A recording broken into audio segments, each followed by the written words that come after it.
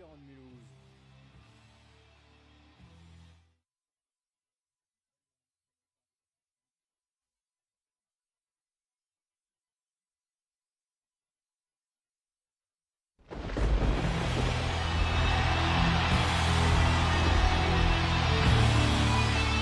On Mulhouse. La première émission métal anti-libérale garantie 100% révolutionnaire.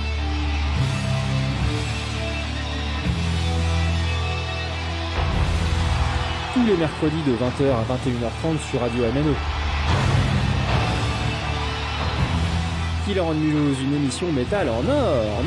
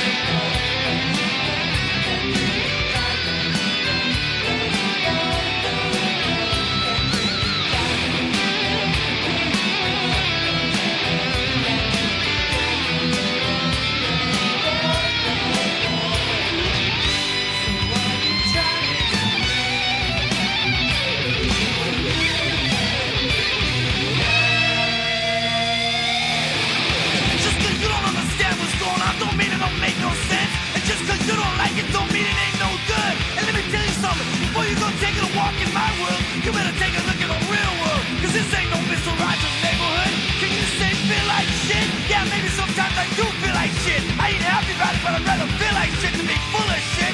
And if I offended you, oh, I'm sorry, but maybe you need to be offended. But here's my apology, and one more thing. Fuck you! You can bring me down! Bring me down! You can bring me down! Bring me down! You can bring me down! No, bring me down! You can bring me down! Bring me down! You can bring me down! Bring me down! You can bring me down! Bring me down! You can bring me down! Bring me down! You can bring me down! Bring me down! You can bring me down! You can bring me down! Can't bring me down! Can't bring me down! Can't bring me down! Suicidal!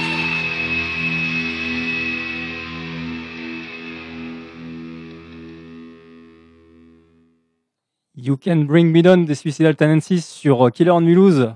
Voilà, vous êtes les bienvenus sur Radio MNE. Je suis très content de vous retrouver. J'espère que ça va pour vous. Et puis, c'est une émission qui va chier. Donc, spéciale résilience, hein, s'il nous arrive des coups, des fois un petit peu tordus. Je pense à tous ces combattants, voilà, au jour le jour, qui portent une croix plus ou moins lourde et qui tombent par terre, mais qui se relèvent. Voilà, c'est vraiment l'essentiel de ne pas se laisser abattre. Donc, je pense à Alice, je pense à Fred. Je pense à Olivier, Pierre, à tout un tas de copains, puis j'en oublie évidemment ceux que je connais pas. Voilà, des anonymes qui se battent courageusement contre les pépins de la vie. Et donc ça sera un peu le fil rouge de l'émission, hein, une émission spéciale résilience. Et puis aussi, voilà, j'espère que vous aurez le métal chevillé au corps au bout d'un moment, parce que le métal, c'est putain de viral. Voilà. Donc c'était Suicidal Tendencies pour un très bon titre là-dessus justement, hein, qui parle que personne ne pourra arrêter le chanteur, qui est l'auteur des paroles excellentes. Voilà, vous pourrez pas me mettre à terre. Donc c'était sur l'album Lights Camera Revolution sorti en 90. Et donc là, on va enchaîner avec une actualité d'un groupe de Black Death polonais. Voilà, donc ceux qui connaissent la scène auront tout de suite reconnu pour un morceau beaucoup plus lent, voilà, et mélodique.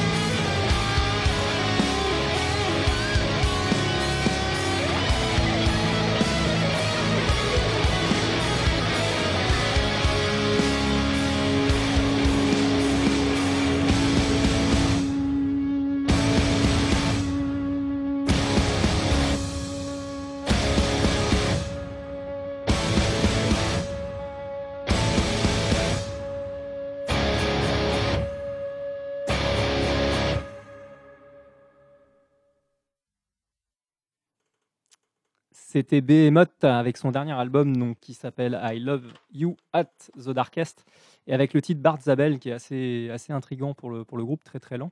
Pas plus vraiment Black Death d'ailleurs, plus vraiment extrême, enfin un excellent titre tout de même. Il y en a d'autres qui sont assez différents sur l'album, qui est assez varié. Hein. J'en repasserai peut-être d'autres dans la page actu. Voilà, c'était sorti en 2018. Eh bien, je ne sais pas si vous avez entendu parler d'un groupe français qui a pas mal de succès, commence à grimper assez vite les échelons, souvent en tête d'affiche maintenant dans les affiches métal françaises. Les initiales, c'est UV, voilà.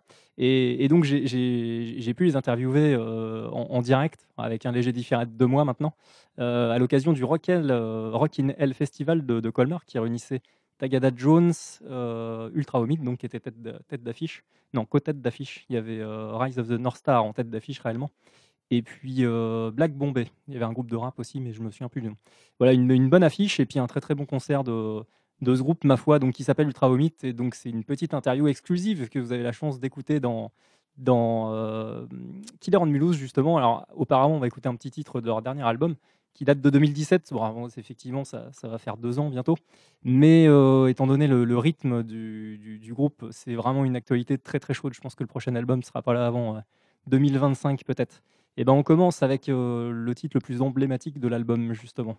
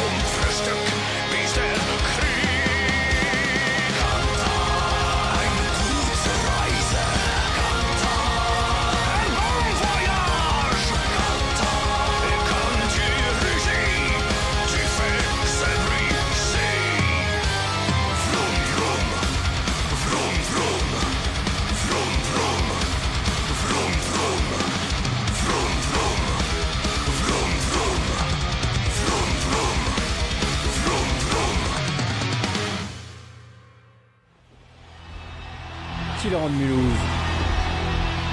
Tous les mercredis de 20h à 21h30 sur Radio MNE. Killer on Mulhouse. Killer on Mulhouse. Killer on Mulhouse. Bonsoir à tous, Laurent Judas pour Killer on Mulhouse. Je suis en direct du Rock in Hell Festival de Colmar. Voilà, on est samedi 8 décembre. Je suis en compagnie du groupe UTLRA VOMIT, voilà, qui est avec moi. Vous pouvez dire bonsoir aux auditeurs de Radio MNE et de Killer on Mulhouse. Bonsoir les auditeurs sur Killer on Mulhouse. Salut, c'est Flocos. Ça m'étonnerait que tu sois vraiment en direct là, parce que je crois que tu vas rediffuser ton truc un peu plus tard. Tu viens de leur mentir sciemment. C'est exactement ça, mais je suis en direct du Rock in Hell Festival quand même. Ouais. Bonsoir, Mulhouse by the Cemetery. Bonsoir à tous. Alors merci pour cette interview UTLRA VOMIT. Bon, j'ai quelques petites questions avant votre concert, donc à 10h, si je ne dis pas de bêtises. Non, c'est à Spotify. Ouais. Mais c'est excellent ça, putain, ça démarre très très fort. Bravo, je lui mets 10 sur 10. Alors moi j'aimerais parler un petit peu de votre rencontre parce que les auditeurs s'intéressent un petit peu aux origines des groupes, tout ça, les histoires, c'est toujours intéressant. Donc il y a cette fameuse rencontre au kebab, voilà, entre Manard et puis Fœtus. Comment ça s'est passé exactement? Ah ouais, là tu reprends le hoax qu'on avait fait à l'époque, c'est-à-dire qu'il y avait une légende qui disait qu'on s'était rencontrés dans un kebab avec Fœtus. C'est complètement faux.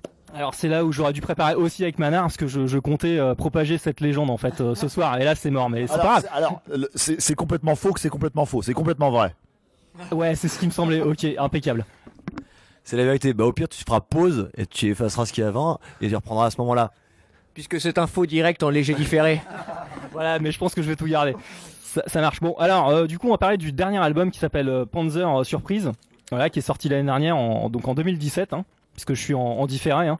Alors, moi je suis indifférent moi. Ouais, ok, elle est moins bien celle-là, hein, mais je vais quand même la garder.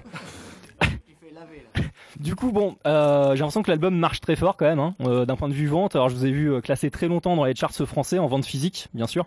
Ce tout cumulé, c'est plus compliqué.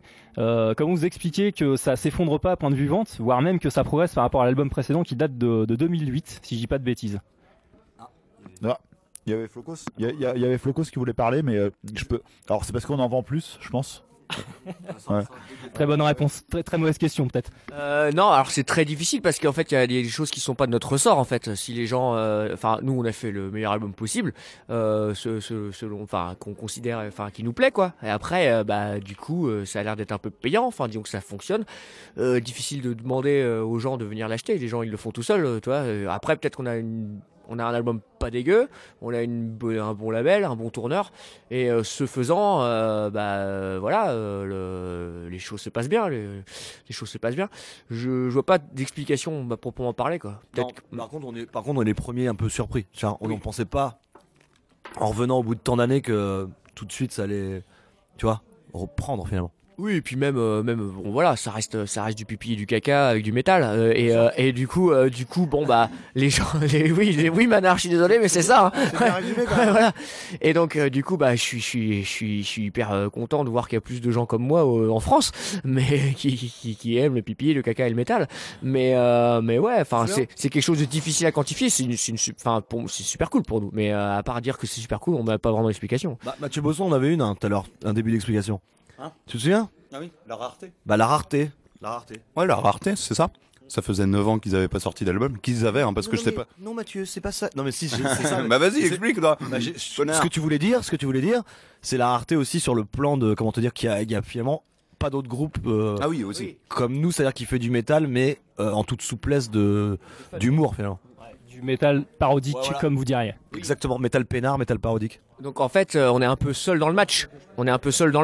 Du coup, bah, on n'a pas trop de pendant. Ça peut paraître pompeux comme ça, mais bon, le fait est qu'il n'y a pas de groupe métal marrant. Il y en a un peu, tu vois, mais j'arrive même pas à sortir un nom, tu vois. Donc c'est vrai qu'on est un petit peu seul dans la catégorie, donc ce qui fait que bah on a tout le loisir de manger personne. On est là, on les mange personne. Et c'est ce qui a fait, mais on en reparlera peut-être tout à l'heure, que on l'a senti quand on a joué à Hellfest, il y a une espèce de curiosité quand même autour du groupe, qui fait que les mecs se ramènent pour voir c'est quoi ce truc-là, un petit peu le, voilà. Et ça c'est. Ah oui. Ouais, il y a eu un sacré buzz sur le Hellfest, on y reviendra effectivement, j'y étais, il y a une foule monumentale pour ce concert, ça c'est clair. Du coup, moi je trouve que c'est quand même à contre-courant par rapport aux ventes de disques. Quoi? Foule monumentale. Très à propos, Manard. La soif de métal. Voilà, des petites improvisations. Donc on peut le dire, on peut avoir du succès avec un album qui parle de caca sans que ça soit un album de merde, Flocos, pour résumer. Ah bah putain, tu me fais plaisir là. Je l'aurais pas mieux dit. Ouais, je crois que c'est bien résumé. Alors bon, maintenant vous êtes en pleine tournée, enfin depuis plus d'un an. Donc vous êtes rendu à combien de dates exactement? 101. Hier c'était la 100e. Et du coup on n'a rien fêté. Putain, mais est-ce que c'est vrai ou est-ce que c'est un hoax? Ah non, c'est que dans un hoax, c'est total vrai là. Alors moi je tiens que j'ai fêté la 100e en ratant un morceau que je rate jamais d'habitude, qui est Quand j'étais petit, voilà. Merde, mais est-ce que t'as fait exprès de le rater ou pas? Ah bien sûr que non. C'était, tu vois, c'était comme ça. Tu sais, c'est dans le sang. T'as la... Ouais. Bon, non mais plus de 100 dates, Fœtus, c'est quand même complètement incroyable, je veux dire. Moi j'étais choqué en fait, c'est hier que j'ai appris par des techos, des technards, qui nous ont dit, des régisseurs qui nous ont dit c'est la 100e ce soir les mecs. Et j'ai halluciné quand même. Ça m'a halluciné parce que je pensais qu'on était autour depuis le début de la tournée, peut-être 60 max, tu vois. Je pensais pas 100, donc j'étais choqué, voilà. Non, mais on peut considérer qu'on a un rythme soutenu. On a un rythme soutenu et notamment en plus on a pris des raccourcis avec ces fameux 13 dates d'affilée avec le warm-up du Hellfest là. Ouais. On a fait on a un rythme assez cochon, c'est pas de tout repos. Bon, on va pas se plaindre, hein. C'est bien, mais 100 dates, ouais, c'est pas mal. 100 dates. Ce qui est plaisant, c'est qu'on sent qu'il y a en plus de ça, une montée en puissance en termes de jaujas. Quand je parle de jaujas, c'est la jauge. Non, mais on fait des salles qui sont de plus en plus cochonnes, je sais pas comment on dit. Avec une grosse jaujasse. Ouais, c'est ça. Donc c'est plutôt un bon signe quelque part. Ouais, j'allais y venir, ça fait une putain de bonne transition Fœtus, parce qu'effectivement je vois que les tailles des salles augmentent pour traduire la jaujasse ou cochonne. Et avant c'était des trucs de 200, 300 personnes, 400, 500, puis là c'est plutôt 1000 voire plus. Le bon exemple c'est Paris où vous avez tourné une première fois donc en mai si je dis pas de bêtises à l'Alhambra, donc c'était sold out 800 personnes. Ensuite, je vous laisse continuer, tiens d'ailleurs. Ouais, ensuite c'était en octobre, donc après l'Alhambra tout de suite on a booké un Trianon qui a été complet pendant l'été, voilà. Et quand on a vu que le Trianon s'était rempli pendant l'été, c'est quand même 1500 personnes. Et directement notre tourneur nous a proposé l'Olympia l'année d'après en fait. Pour faire le DVD aussi en même temps, c'est-à-dire pour faire le DVD en même temps. Ouais. C'est-à-dire que ce concert de l'Olympia, il est bien. Ce concert de l'Olympia, du coup, a été annoncé le jour du Trianon. Le Trianon qui était complet depuis longtemps. Donc, et le concert de l'Olympia est tombé pile 1 an après le Trianon. Et cet Olympia, on a profité d'un lieu mythique pour mettre en place le processus d'une captation live qui sort en DVD plus CD plus vinyle mes couilles. Il sort. Il sort. J'ai pété. Et hein? Là, t'as pas pu l'enregistrer. On l'avait dit dans le rider, il faut un micro cul. Hein. Je demanderais ça mais la radio est un petit peu radine, j'ai eu le droit qu'il y ait un enregistreur vocal pour la bouche plutôt. Ouais, j'espère que les auditeurs entendent que tout le monde se marre. Tout le monde marre et se rigole bien. Donc ouais, on a profité de ce contexte d'un Olympia avec une salle prestigieuse pour faire une captation live. Faire une faute d'orthographe dans le panneau de l'Olympia. Je sais pas si t'avais vu, une petite dyslexie. J'en ai profité moi pendant ce concert pour me chier dessus intégralement pendant tout le concert, m'emplir de stress et de caca. Moi j'en ai profité pour rater le seul solo que j'ai à faire de toute la vie. Ouais. Voilà. Et là, en fait, on est en cours de mixage là avec Fred Duquesne et c'est un joli passe-temps, hein. Mais voilà, ça va être, on est plutôt enthousiaste, ça va être cool. Ouais. Fred Duquesne qui, rappelons-le, a enregistré le dernier album, hein, donc Panzer Surprise, voilà, qui vous a fait un son de quoi d'ailleurs? En fait, on avait un son de bâtard sur Objectif Tune, et donc l'objectif pour l'album suivant, c'était d'avoir un son d'enculé. Donc réellement, c'est ce qu'on lui a fait. Ouais, c'est ce qu'on lui a dit au téléphone. Ouais. Quand on l'a eu finalement pour savoir comment on s'organisait, comment on pouvait travailler avec lui, est-ce que ça allait matcher ou pas, on lui a demandé mais dis donc toi tu penses que son enculé tu ouais, il était là ouais carrément et tout, pas de problème. Son enculé. Ça lui a pas fait peur. Le défi, je relève le défi du son d'enculé. Parce que nous on a déjà un son de bâtard, hein, donc maintenant faut faire un son d'enculé. Je crois qu'il sait qu'il a des compétences, voilà. Oui. Non mais ouais, on a choisi le bon élément. Hein. Ouais. Bon, après le son de bâtard, le son d'enculé, c'est la surenchère. Donc après le son d'enculé, ça sera quoi pour le DVD? Parce qu'il faudra faire encore mieux. Ouais, on pensait à un son de fils de pute, mais c'est pas suffisant. Un gros son de fils de pute, voilà. Ouais. Ça paraît pas mal. Ouais, Manard, qu'est-ce que t'en penses? Ouais, j'acquiesce, bien sûr. Bon à bientôt. Et alors une date peut-être de sortie future pour le DVD, donc de ce concert à l'Olympia? Il me semble que c'est vers le mois de mars. Non, ça va être fin d'avril, je crois. Ouais, un truc comme ça. Après, ça sortira quand ça sortira, parce qu'il c'est toujours, c'est comme dans le bâtiment, il y a toujours des imprévus là-dedans. Mais on mise sur du fin avril. En tout cas sur l'année prochaine, quoi, sans souci au printemps, quoi. Et puis un petit clip vidéo aussi qui va sortir en fin janvier. 30 janvier, ouais. On a un nouveau clip de l'album qui sort le 30 janvier. Ouais. De l'album en studio, alors du live. Ouais, et puis il va y avoir un petit extrait live aussi pour promouvoir le DVD, mais dans un premier temps il va y avoir un clip, voilà, c'est cool. Donc un troisième après Camtar et puis Heavy Metal. Exact, voilà, ok. Exact, puis on va pas révéler la surprise de ce troisième morceau qui a été pris. Si, on l'a plus ou moins déjà révélé. Après, on a fait une petite devinette, mais tout le monde a trouvé la réponse, hein, je crois. Donc c'est Takoyaki. Ok, merci Manard pour ce tuyau qui était déjà révélé en fait, percé. Très très gros succès donc sur scène. Alors on peut parler un petit peu de l'année métal 2018 peut-être, avec le bilan de chacun sur les différentes sorties, les albums qui vous ont botté, les artistes qui vous ont plu. Manard, est-ce que tu veux commencer ce petit jeu? Ouais, bah moi j'ai découvert l'album Number of the Beast d'Iron Maiden, vraiment cool en 2018 là. Non, je déconne. 2018, qu'est-ce que j'ai écouté? Alors, il faudrait que j'ai une petite liste parce que en fait j'écoute plein de trucs. Alors, tout à l'heure tu parlais de Deezer, tu as bien fait parce que en fait moi j'ai un abonnement sur cette plateforme, voilà.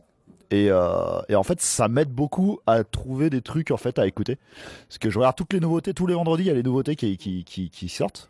Et en fait, je regarde les pochettes, c'est comme à la vieille époque. Et s'il y a une pochette qui me plaît, je l'écoute. Tu vois? Non, sans déconner. Hein. J'ai découvert des trucs comme ça, comme Ex Mortus. Ouais, je pourrais pas t'aider là sur Ouais, un groupe qui ressemble à Children of Bodom, américain, hyper technique. Carnation, des trucs comme ça, des nouveaux groupes comme ça qui sont bien sympas. Mais pour moi, en 2018, la grosse claque, je pense quand même reste le dernier album de Judas Priest. Voilà, c'est la grosse claque pour moi. Enfin, je les attendais pas à ce niveau-là. Et quand j'ai écouté l'album, je me suis pris une grosse claque. Je l'écoute encore régulièrement et toujours, je me lasse pas. Voilà. Après, j'aimerais quand même faire une grosse mention aussi à Sinsaenum. J'ai vraiment adoré le deuxième album aussi. Avec un super groupe, avec un mec de Dragon Force, Ouais. Stéphane Buriez de Load Blast. Ouais, avec donc à la batterie Joey Jordison et en ex Slipknot, et puis voilà, ouais, c'est un peu un all-star band, mais c'est en fait c'est surtout donc ouais, le bassiste de Dragon Force qui c'est son groupe quoi, c'est son projet. Et donc très très bon album. Voilà, il y en a plein d'autres. Enfin, il faudrait que je me replonge sur la liste de ce qui est. D'ailleurs, j'ai des demandes là pour faire des listes comme ça là, à la fin d'année là. Donc il faut que je m'y mette, il faut que je fasse mes devoirs. Mais voilà, de mémoire comme ça, c'est les deux trucs qui me. Il y a quoi d'autre? Il y a eu quoi comme grosse sortie? Attends. C'est pas le truc que tu disais, c'est pas Riot, non, c'est quoi, c'est un truc. Ah si, Riot, ils ont fait un album, mais il est pas mal, mais je crois que je préfère celui d'avant. Non, il y a eu Refuge, que j'ai bien aimé aussi.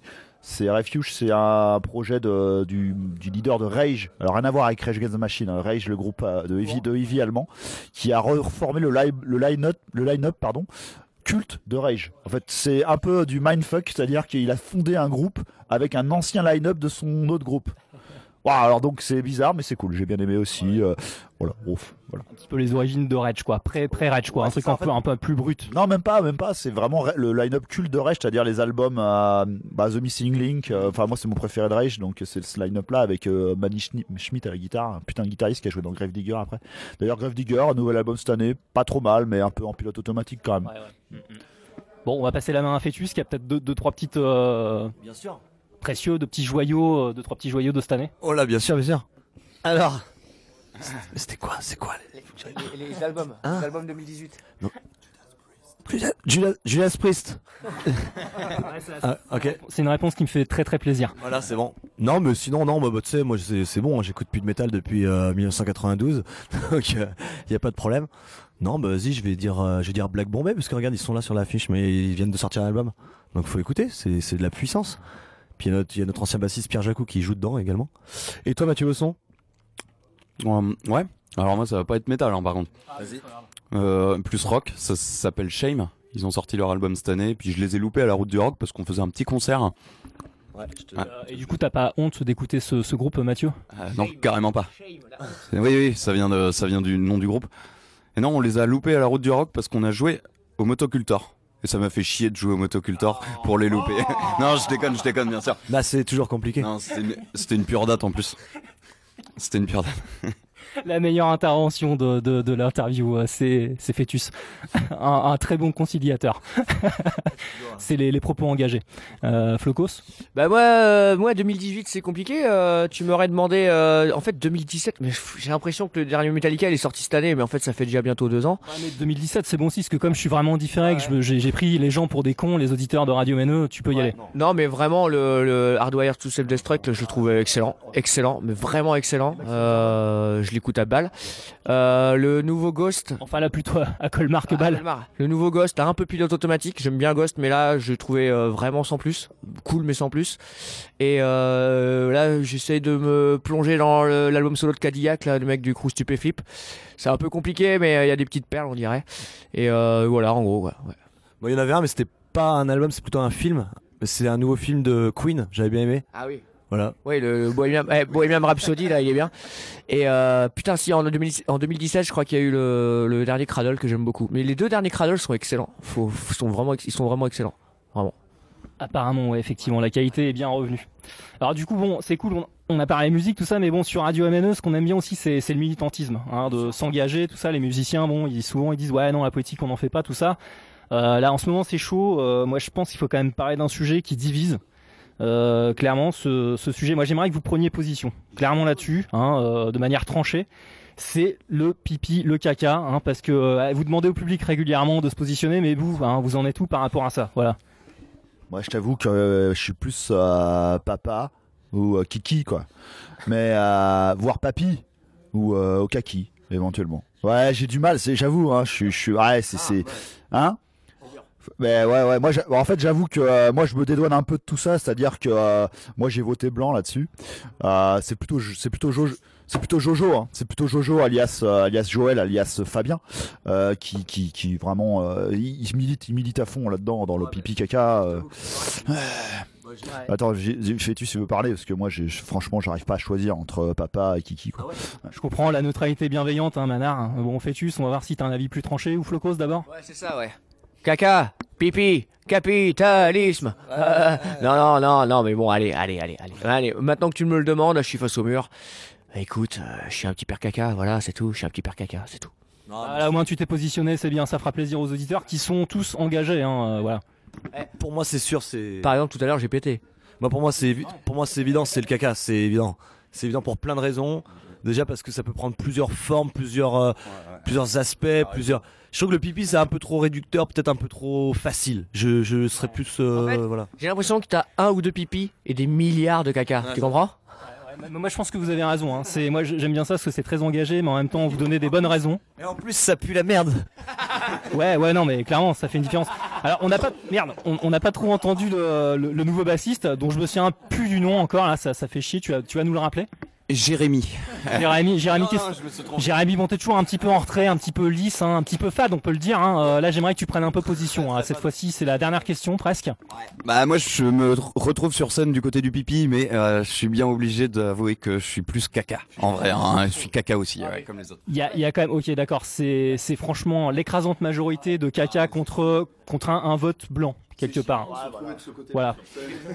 Bon, bah voilà, je vous propose de terminer l'interview. Peut-être un petit message à nos auditrices, auditeurs de Radio MNE et de Killer on Mulhouse, Manard, pour conclure. Oui, alors je voudrais, bien évidemment, on peut pas conclure une interview comme ça sans vraiment aborder le sujet de Fœtus. Ah bah non, mais moi je suis complètement d'accord avec Manard sur ce point. Après c'est évident que je sais que c'est pas quelque chose que les gens ont envie d'entendre forcément, mais à un moment donné, il faut le dire. C'est pas. Voilà. Mais à un moment, il faut prendre son courage à deux mains et puis se lancer, quoi. Donc, voilà. Donc merci beaucoup. Moi, c'est ce que je fais toujours à deux mains, tu vois. Je remets toujours à deux mains. Très bon. Tu peux pas dire ça, moi je crois que non, vous avez tort, mais ça n'engage que moi. Attends Mathieu, commence pas à t'engager sur ce terrain glissant. On avait dit qu'on était d'accord sur ce sujet, qu'on allait l'exposer clairement aux auditeurs de Killer on Mulhouse, et là t'es en train de tout foutre en l'air. Donc non, ne l'écoutez pas, il faut vraiment, voilà, c'est comme ça que c'est et pas autrement. Ouais, je suis ni pour ni contre, bien au contraire. On va terminer là-dessus. Merci, bonsoir, c'était Radio MNE et Killer on Mulhouse en direct différé de Rockinelle à Colmar. Yes! Cool, putain, cool!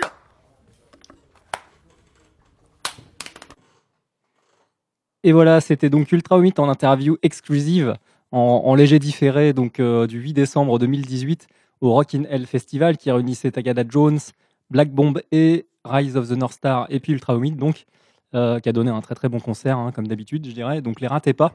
Pour continuer à rebondir un petit peu sur ce qu'ils ont dit, compléter un petit peu leur actu, il y aura encore pas mal de concerts cette année. Donc en 2019, hein, une quarantaine sont déjà prévus. Donc si vous avez bien écouté, Fœtus, donc le leader, guitariste, chanteur très charismatique et imitateur de nombreuses voix. Donc rappelez qu'ils avaient dépassé donc en décembre les 100 dates, hein, ce qui est excellent pour le cycle de l'album, donc Panzer Surprise, qui était sorti en 2017. Voilà, donc on avait commencé par Camtar, puis l'interview. Et donc l'actualité aussi, ce qu'il disait dans l'interview justement, les membres du groupe parlaient d'un troisième clip, donc après Camtar, hein, qui est vraiment excellent, un des meilleurs clips que j'ai vu ces dernières années, dans le giron du métal, hein, excellemment scénarisé, avec tout plein de détails, ça n'arrête jamais. Il y a eu aussi Heavy Metal, peut-être un peu plus complexe à suivre au niveau du clip, enfin très, très bien réalisé, hein, avec des très très bons moyens. Un pastiche de heavy metal évidemment. Et donc le troisième, hein, c'est Takoyaki, donc qui est un film d'animation, enfin un mini-film d'animation, donc un petit court-métrage, tout aussi bien réalisé, hein, l'animation est vraiment mortelle. Donc les membres du groupe sont dessinés excellemment bien, en reprenant un petit peu les looks de la pochette de l'album, mais version un petit peu manga, quoi, anime, hein, donc ils ont tous des looks à la Dragon Ball Z. Et puis il y a un combat entre le Takoyaki et puis les membres du groupe jusqu'à ce que mort s'en suive. Bonne écoute. Osaka est une petite ville du sud du Japon située sur l'île de Honshu.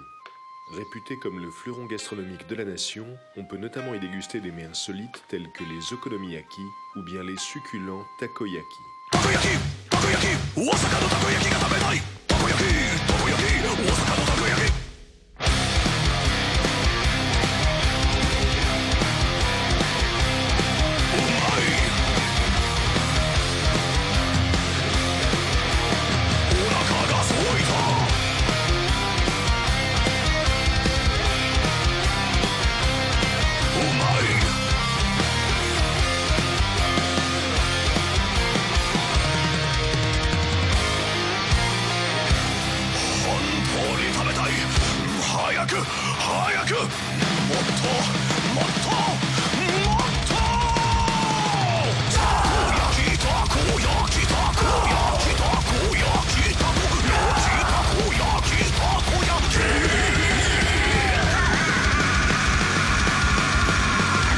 Le takoyaki, littéralement pieuvre grillée, est une spécialité d'Osaka se présentant sous forme de petites boules de pâte cuite contenant des morceaux de poule.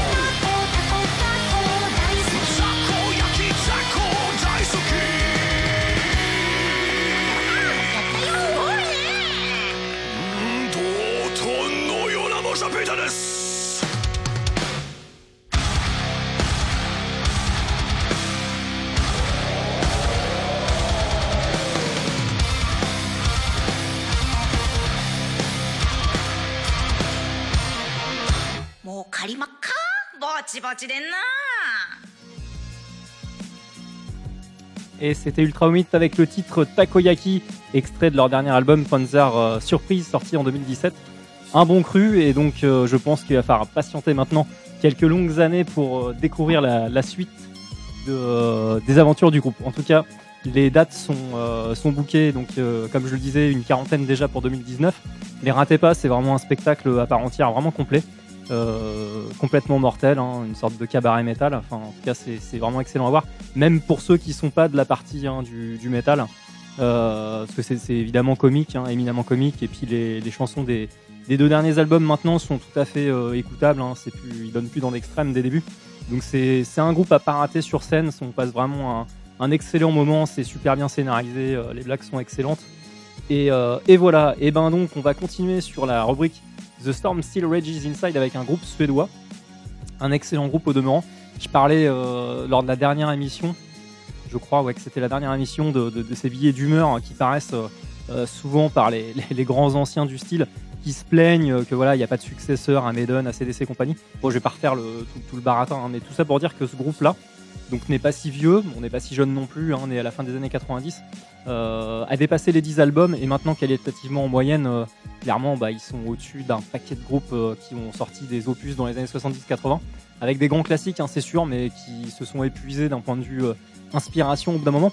Et ce groupe-là semble pas s'arrêter, hein, et donc cet album me paraît excellent, je pense qu'on y reviendra. Et très varié, hein, notamment d'ailleurs, ce titre-là que je vais passer est assez éloigné de ce qu'ils font en moyenne, mais il est vraiment mortel. Donc écoutez bien, c'est addictif, comme je le disais, le métal c'est vraiment viral.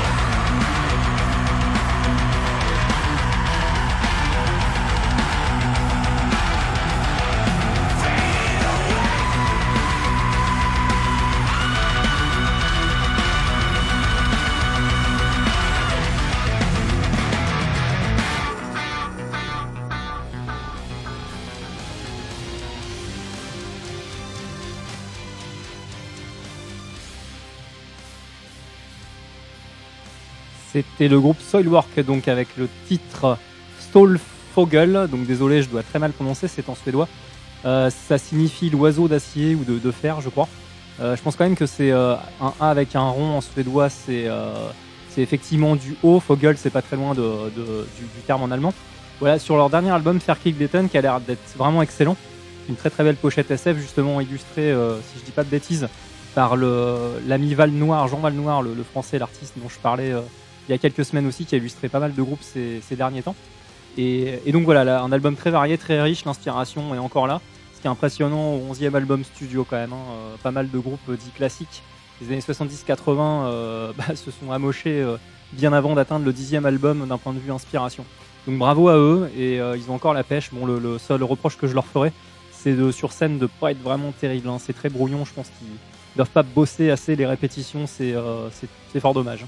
Voilà, et donc sans transition aucune d'un point de vue style musical, on va continuer le fil rouge de cette émission très particulière sur la résilience, sur le fait de combattre et de porter des croix plus ou moins lourdes, comme je le disais. Et donc voilà, de jamais s'avouer vaincu. Et évidemment, c'est pas évident, hein, donc faut demander à des copains, à des copines, à des proches d'aider. Hein, c'est pas toujours facile de s'en sortir tout seul. Mais voilà, en tout cas, ça vaut le coup de se battre et de jamais baisser les bras, même devant l'adversité. Vous allez reconnaître ce groupe, j'ai déjà diffusé, mais le titre est fort à propos pour cette émission. Vous en rendez jamais.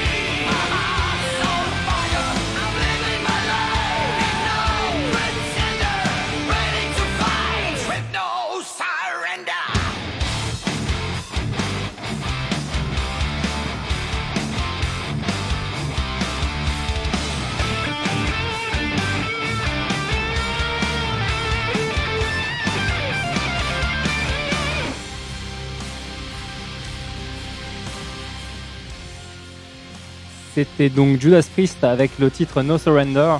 Donc vous vous rendez pas, voilà, qui parle des combattants et des combats qu'on a amenés. C'est pas forcément toujours facile, mais ça vaut le coup. Voilà. Donc c'en est fini de la page de l'actualité, The Storm Still Rages Inside. Et donc voici le moment du blind test. Alors je rappelle le principe, toujours le même. Donc il va falloir deviner le groupe repris Le titre repris par un groupe de métal, donc c'est un titre de variété, de pop, de rock, de folk, voilà, ça peut être tout un tas de styles comme ça. Donc c'est un titre, je vous dis tout de suite, qui est vraiment très très connu, qui passe très souvent à la radio, d'un groupe australien. Allez, je vous donne cette indication-là, d'un excellent groupe australien d'ailleurs de rock. Voilà, donc n'hésitez pas à appeler pour obtenir des cadeaux. Donc le numéro du studio est le suivant, cette fois-ci j'oublie pas de vous le donner. Donc c'est le 03 89 427 222. Je répète, 03 89 427 222. Voilà, donc il faut reconnaître ce groupe de rock australien repris, le titre repris et le groupe qui reprend. Ça va peut-être être le plus compliqué. Donc je répète une troisième et dernière fois, le numéro du studio 03 89 427 222. Et je vous laisse en compagnie de cette très bonne reprise, moi je trouve d'ailleurs, hein, qui donne une coloration un petit peu différente et c'est pas plus mal.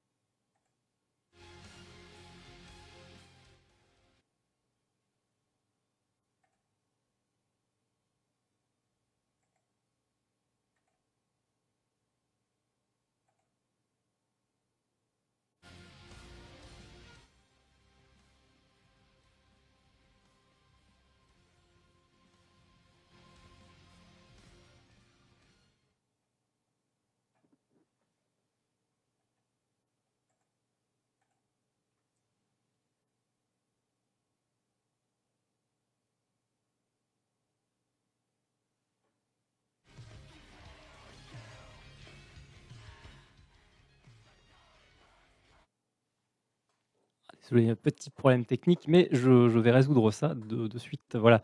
Donc je répète, hein, c'est la séquence blind test, donc avec un titre d'un groupe de rock australien très connu à trouver. Désolé pour cette petite interruption, ce petit problème technique. Mais voilà, normalement cela va fonctionner là cette fois-ci.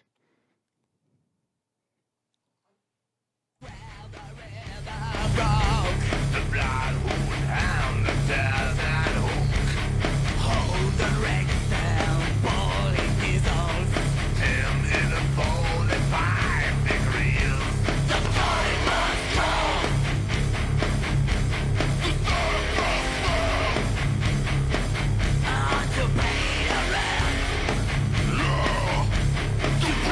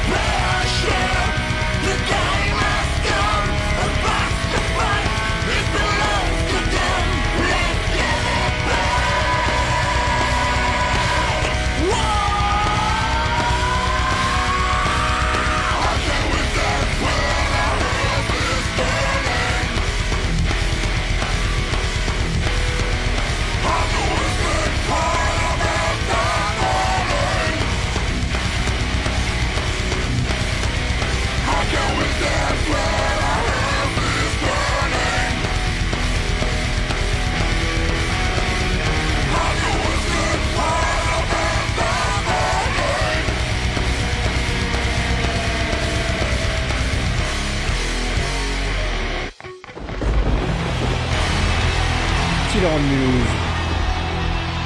Tous les mercredis de 20h à 21h30 sur Radio MNE. Killer on Mulhouse. Killer on Mulhouse. Killer on Mulhouse. Killer on Mulhouse. Et je peux vous donner un autre indice. Le groupe qui reprend, je passe pas souvent malheureusement, est un groupe français. Voilà. Et si vous avez bien suivi l'interview d'Ultra Vomit, il y avait un très très gros indice dedans d'ailleurs. Voilà, bon, avec ça, normalement, vous devriez pouvoir appeler donc au 03 89 427 222 en direct du studio pour un quart d'heure de gloire et des cartes postales, sachant que la dernière émission, le titre n'avait pas été trouvé. D'ailleurs, je vais vous le donner. C'était une reprise du groupe Mécano, un groupe espagnol, avec une chanteuse voilà, qui a eu pas mal de succès dans les années 90, avec le titre Hijo de la Luna. Donc, je prononce très mal, mais c'est le fils de la Lune, si je dis pas de bêtises. Un très joli titre qui est très, très bien repris par le groupe de métal symphonique, mais pas chiant, qui s'appelle Agar, un groupe pas très très connu, qui n'a pas sorti beaucoup d'albums. Et là, en l'occurrence, c'était sur leur dernier qui est sorti en 2008, Tales of Itiria. Voilà, donc une très bonne reprise, un très bon album d'ailleurs aussi, au passage. Et donc voilà, double mise aujourd'hui. Donc j'espère que vous allez appeler, sauter sur l'occasion pour gagner 2 fois plus de cartes postales. Voilà, ça serait complètement incroyable. Alors, on va enchaîner avec la cave à vin. Et cette fois-ci, on avance d'une petite année, donc d'un petit cran. En 1975, donc un groupe, on va rester en Australie d'ailleurs, sort son premier album, d'ailleurs sort ses 2 premiers albums la même année. En Europe, on n'est pas trop au fait de cette actualité. Donc les albums sont disponibles en import, mais c'est vraiment pour les connaisseurs. Donc la première pochette, ça va vous mettre sur la voix du premier album, c'est un chien qui pisse sur un petit transformateur électrique. Et en Europe, donc on a fait une compile de ces 2 premiers albums. Le deuxième représentant des boîtes de dynamite. Et cette compile, ce best-of des 2 premiers albums, est bien meilleur que les 2 albums individuellement australiens. Donc c'était plutôt une bonne pioche et une bonne idée de la part du label Atlantique de faire cette compile pour nous, pauvres Européens, pour éviter d'acheter à prix de luxe des imports. C'est vraiment pour moi vraiment un chef-d'œuvre, un indispensable du hard rock, voilà. Et puis c'est le plus gros groupe d'un point de vue commercial qu'on n'ait jamais connu dans ce style qui continue encore, malgré des déboires assez importants, des drames, des tragédies même. Et les derniers albums sont pas géniaux, mais voilà, il y a une période d'or entre 75 et 80 clairement, avec quelques petites exceptions. Début des années 90, première moitié des années 90, mais bon, il y a eu des déserts entre les deux, et puis un désert depuis 2000, on va dire, d'un point de vue inspiration, justement, on en parlait. Mais voilà, très très productif dans ces fameuses années 70, plein d'énergie.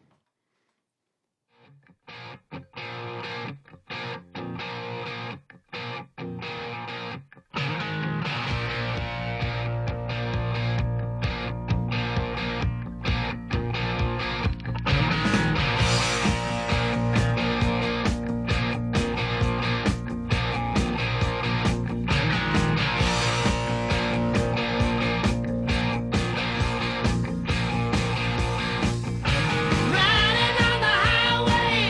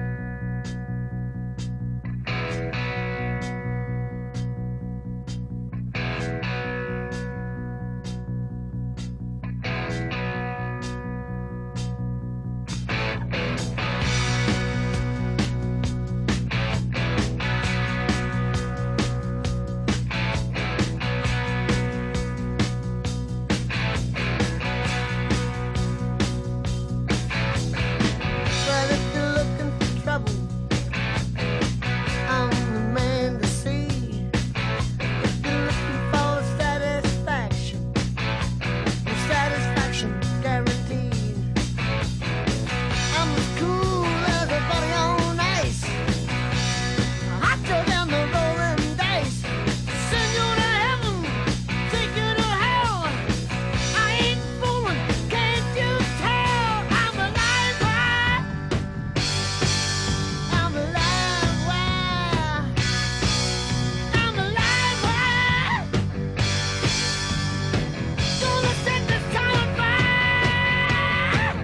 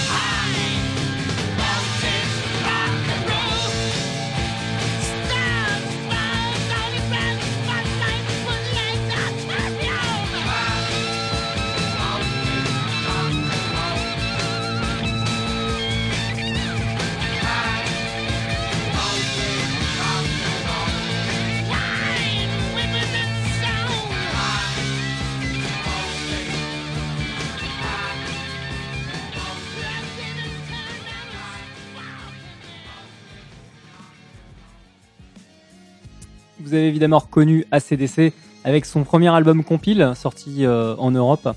La pochette, c'est un petit dessin d'Angus Young, le fameux lead guitariste du groupe. Très jeune à l'époque de la sortie en 75, il avait 20 ans. Épaulé par son frère, principalement guitariste rythmique. Excellent, 2 ans d'écart. Il y a pas mal d'apocryphes, je pense, de légendes qui tournent à propos des débuts du groupe, qui sont racontés. Moi, j'avais pu entendre ça dans les petites sagas sur les radios à propos du groupe. À mon avis, c'est plus pour nourrir un peu la légende. Donc, une des légendes, c'était de dire qu'il avait à peine le temps de se changer quand il revenait de l'école, le Angus Young, et que du coup, voilà, le costume scénique est devenu celui de l'écolier. Après plusieurs essais, Zorro, d'autres choses comme ça, des personnages de cinéma, de série. Donc il est toujours avec son short costard, sa cravate et son blazer assez classe, de classe anglaise justement, anglo-saxonne du Commonwealth. Voilà, il y a aussi le nom du groupe qui serait venu de quelqu'un de la famille, une fois encore, donc qui aurait vu ça sur une machine à coudre.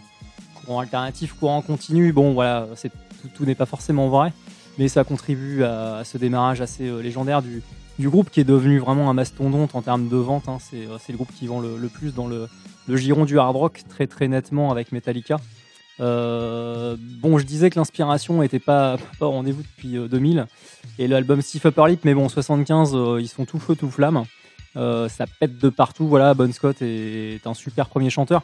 Alors premier chanteur sur album, il y a eu un autre mec avant qui s'appelait Dave Evans, qui a pas fait long feu dans le groupe, mais Bon Scott avait vraiment la gouaille, donc c'était un peu le grand frère. Il était plus âgé assez nettement que les frères Young, qui constituaient le duo de guitaristes.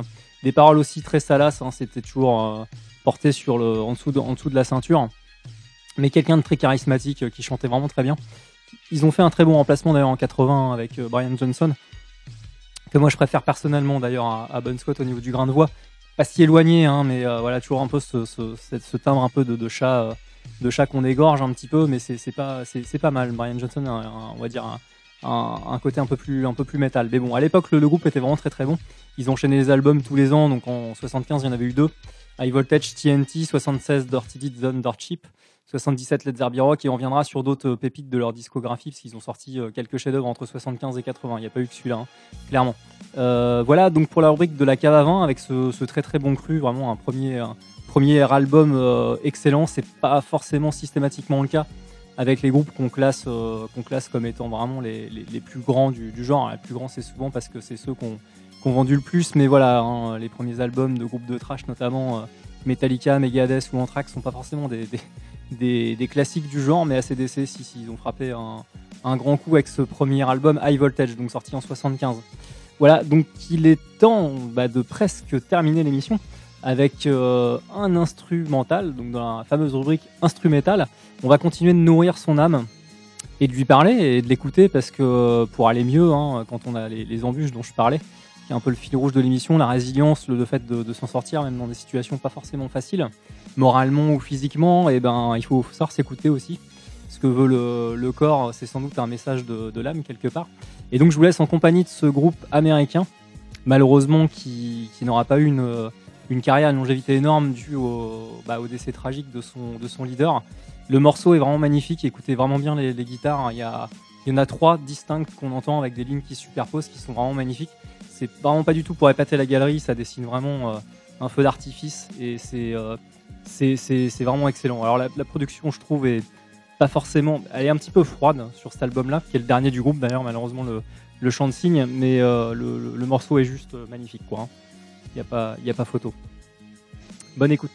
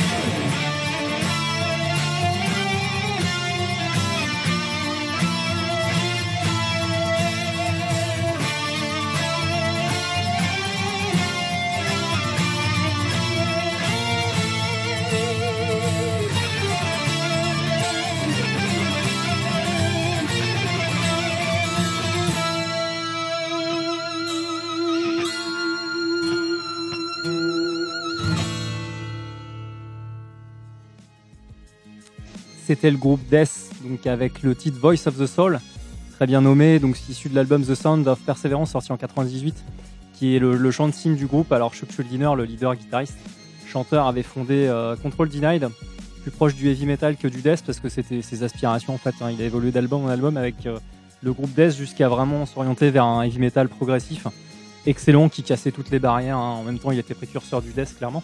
Mais ce mec était un génie. Alors malheureusement, il est décédé très très jeune, à l'âge de 33-34 ans, des suites d'un cancer, du traitement de son cancer malheureusement. Donc c'est une perte énorme pour cette scène clairement. Il avait encore beaucoup de choses à dire et en plus un mec qui était autodidacte, c'est-à-dire que les lignes sont quand même très techniques. Au fur et à mesure des albums, c'est vraiment de plus en plus complexe, mais en étant à la portée d'un musicophile, d'un audiophile, et non pas juste de technicien. Et c'est tout à son honneur parce que bon, il a pas pris de cours ce mec. Donc voilà, on va terminer l'émission avec cette petite musique de nuit spécialement dédicacée à tous ces combattants. Comme je disais en début d'émission, ça va conclure là-dessus, et quand vous avez un peu de mal, faut se tourner vers ses proches. C'est un peu comme dans le métal, il y a une tradition, je sais pas si vous la connaissez pour ceux qui font pas de concert. Quand on tombe pendant le concert, ça chahute un petit peu, on appelle ça le pogo, dans le pit, dans la fosse, donc devant la scène. On se bouscule, mais il y a toujours 10 mains qui se tendent quand il y a un mec qui tombe par terre ou une fille qui est là pour le ramasser, et sans ses bras tendus, c'est compliqué de se relever. C'est aussi ça la résilience. Généralement, on n'est pas résilient tout seul, clairement. Il faut un réseau, on appelle ça un réseau humain quand on est un être humain. Donc je remercie tous ceux qui m'ont soutenu dans la période compliquée, et cette dernière n'a pas été facile là. Donc voilà, je vais pas tous les citer, mais bon, il y a Cécile, Nina, Loïc, Benoît, Olivier, Frédéric, Pierre, Marc, j'en passe et des meilleurs. Enfin, il y en a tout un tas que j'oublie malheureusement. Et donc tournez-vous vers vos proches quand vous-même n'y croyez plus. Il y a des gens autour de vous qui vont y croire à votre place pendant ces périodes compliquées. Voilà, bonne nuit. Life's the length of this play. Perhaps God gave the answers to those with nothing to say. The years are forgiven. God's forgiven and can. Perhaps we'll all find the answers somewhere in time. Somewhere in time. I've been changing, redefining all the things I thought I knew so long ago. I was flying through the years, it seemed so far away.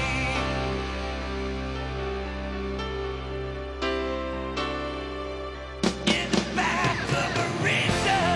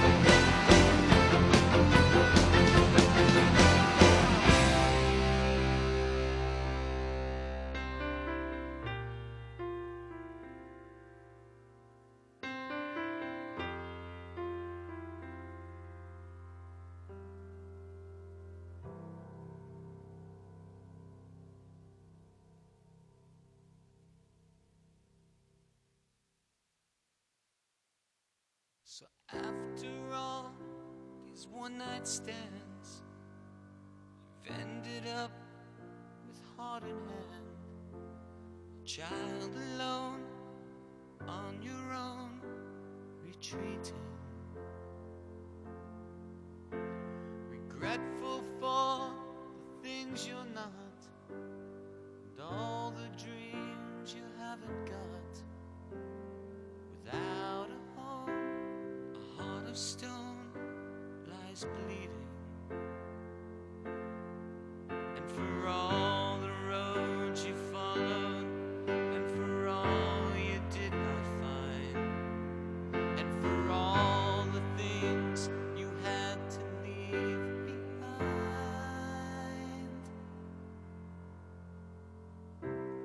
I am the way, I am the light, I am the dark inside the night. I hear your hopes, I feel your dreams, and in the dark I hear your screams. Don't turn away, just take my hand, and when you make your final stand, I'll be right there, I'll never leave. All I ask of you is believe.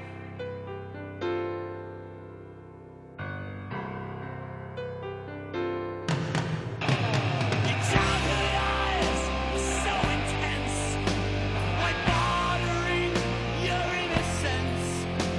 For bits of string, grown-up wings you needed. But when you had to add them up, you found that they were not enough to get you in and pay for sins repeated.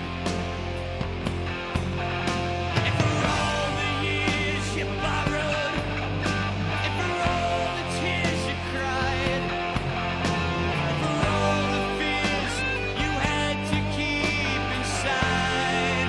Yeah,